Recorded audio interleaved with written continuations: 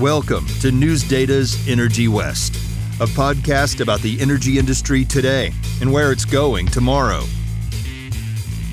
Welcome, listeners, to the News Data Energy West podcast. I'm Dan Catchpole, reporter with News Data's Clearing Up.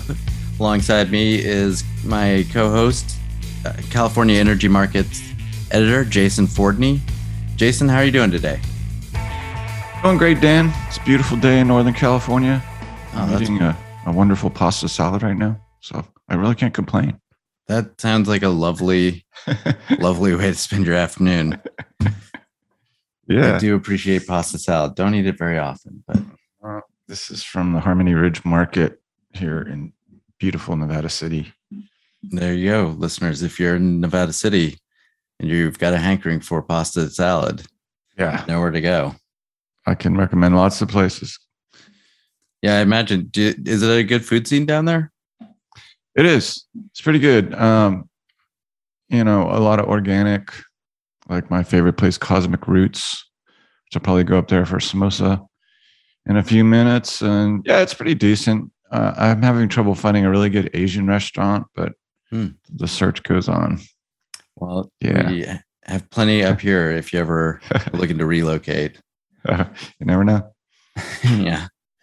All right. Well, let's see. You've got the top story for this week. So why don't you get us started?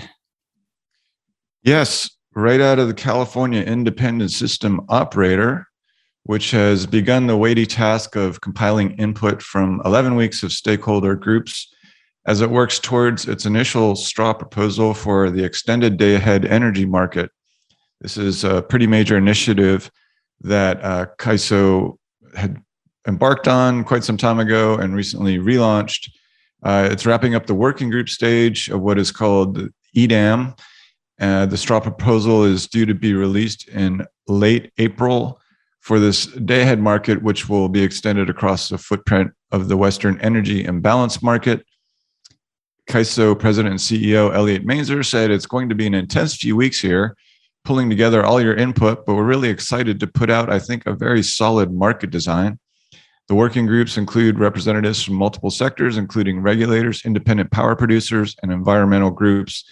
The result will be a very substantive and actionable design for EDAM, Mainzer said, adding that we're not talking about pilots, we're talking about the real thing.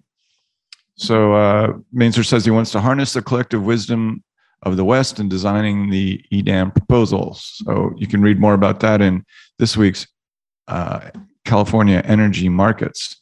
Also on the market side, the Western Markets Exploratory Group on March 23rd hired a new consultant, Kirkland, Washington-based Utilicast. This is to oversee strategic planning for the group's evaluation of regional market structures and their potential to improve affordability, reliability, and decarbonization efforts across the West. Utilicast will create a roadmap for the group on expanding market solutions in the Western U.S. WMEG is considering a staged approach to new market services that includes day-ahead energy sales, transmission system expansion, power supply and grid solutions, and existing and emerging public policies, according to a news release. WMEG also hopes Utilicast will help it identify market solutions to help achieve cost-effective carbon reduction goals that support reliability. The group anticipates a roadmap will be completed by the end of summer. That's reporting from Abigail Sawyer. Also, from Linda Daly Paulson and her ongoing drought coverage, proposed federal legislation would allow Indian tribes to lease water to outside entities, which one of its sponsors says would help drought conditions in Arizona. U.S. Senate Committee on March 23rd heard testimony on the bill, which would enable the Colorado River Indian tribes to assist the state of Arizona with its water needs.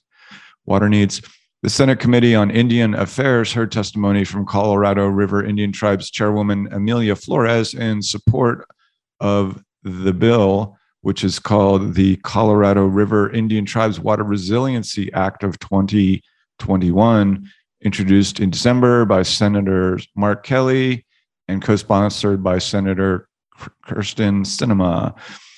The tribes have first priority water rights for about 719,000 acre feet of water per year for land in both Arizona and California.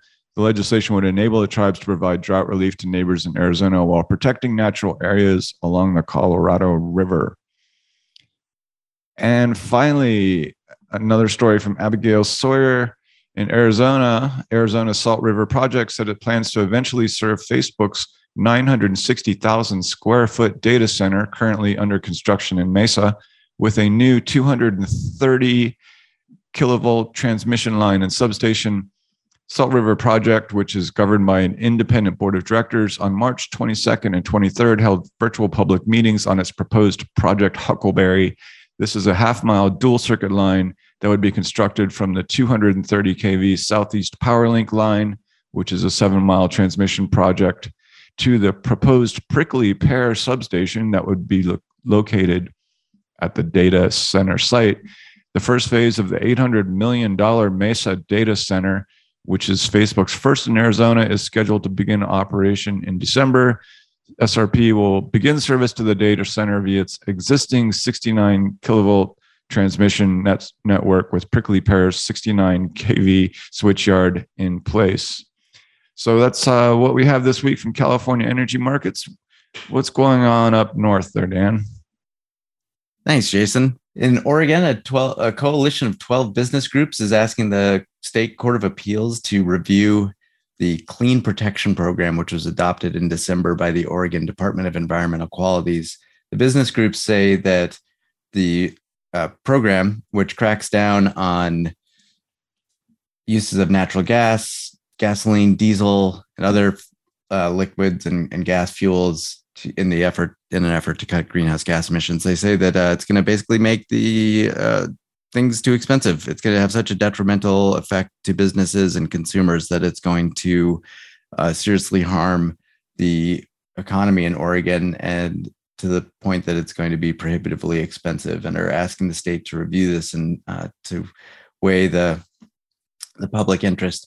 Their petition doesn't actually lay out a legal argument, but it does clarify and puts a fine point on their concerns about what the Clean Protection Program would do to the economy. The program is one of the major initiatives of Oregon in recent years to move towards a carbon emission-free economy, as many states are adopting similar policies. Oregon is out in the lead in terms of one of the leaders, at least in the West, in terms of moving away from fossil fuels.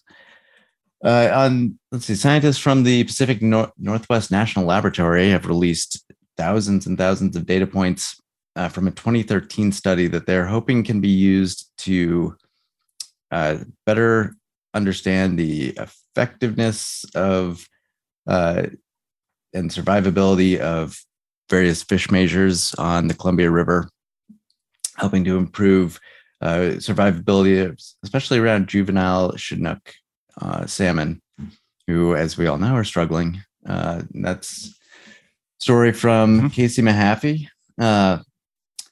U.S. District Court last week approved a $6.75 million settlement in a class action lawsuit that came from Portland General Electric's energy trading losses during a 2020 heat wave that totaled $127 million.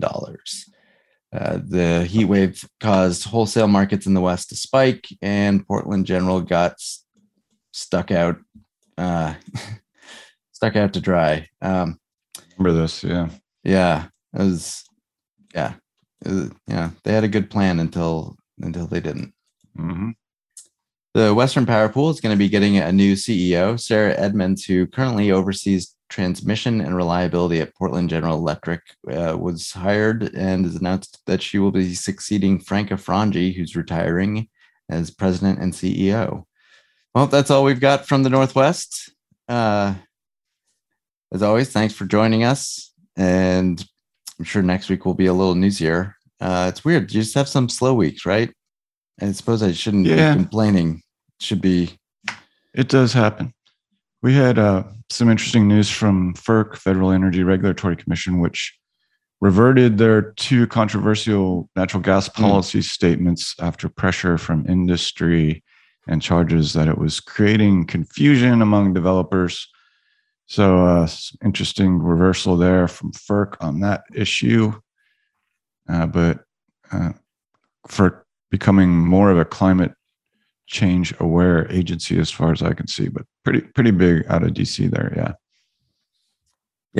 Yeah. There's an interesting, I'll just throw this out there and then let listeners get back to whatever they're doing. There's an interesting panel at our recent conference that News Data put on, the Western Electric System Transformation Connecting the West virtual conference, February 24th and 25th. Put it on your calendars for next year. Where they were, one of the panels on there, they're talking about the need for greater transmission planning, et cetera, and particularly in the context of FERC. And one of the commentators, actually, you can correct me on his name, CPUC Commissioner Cliff Rechtschaffen, was noting how one of the things that's prompted more coordination in the West is you've got this kind of convergence of climate change, state climate change policies. Yes. And there's a lot of agreement across the industry that there's not enough coordination, that more coordination is needed. Not a lot of the path forward to more coordination is not always that clear. As that was an interesting point, that one place that we've seen convergence, though, is just climate is forcing a lot of these issues. And whether it's what you're just talking about with FERC, the natural gas reversals, focus on transmission, the realities of the world have a way of clearing up all of the challenges of coordination sometimes. Yeah. And that was definitely a recurring theme at the conference, was West-wide regional coordination. But your story this week had a little bit of a different angle on it. But yeah, some good comments there. Yeah.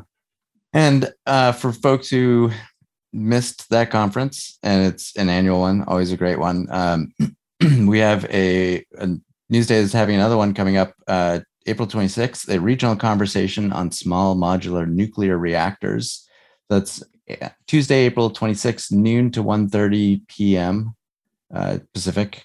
And you can go to News Data's website, newsdata.com, to find out more about that. And please join us for a regional conversation about small modular nuclear reactors. Looking forward to that. Yeah. Yeah. No, the future's nuclear, more or less, to some degree, whether or not we like it. Well, with that, true. I'll let everyone get back to their day. Thank you for joining us, listeners. And Jason, take care. We'll catch up with you down the road. Sounds good. Talk to you next week. All right. Take care. Go get that mimosa. It was or samosa, not a mimosa. Samosa. Right. Yeah. Now that you mentioned Go get both. There you go. All right. Samosas and mimosas. Why isn't that? Why is nobody? Thing? Yeah, that should be a thing. All right. It is now. You heard it here first. You've been listening to News Data's Energy West, a podcast about the energy industry today and where it's going tomorrow.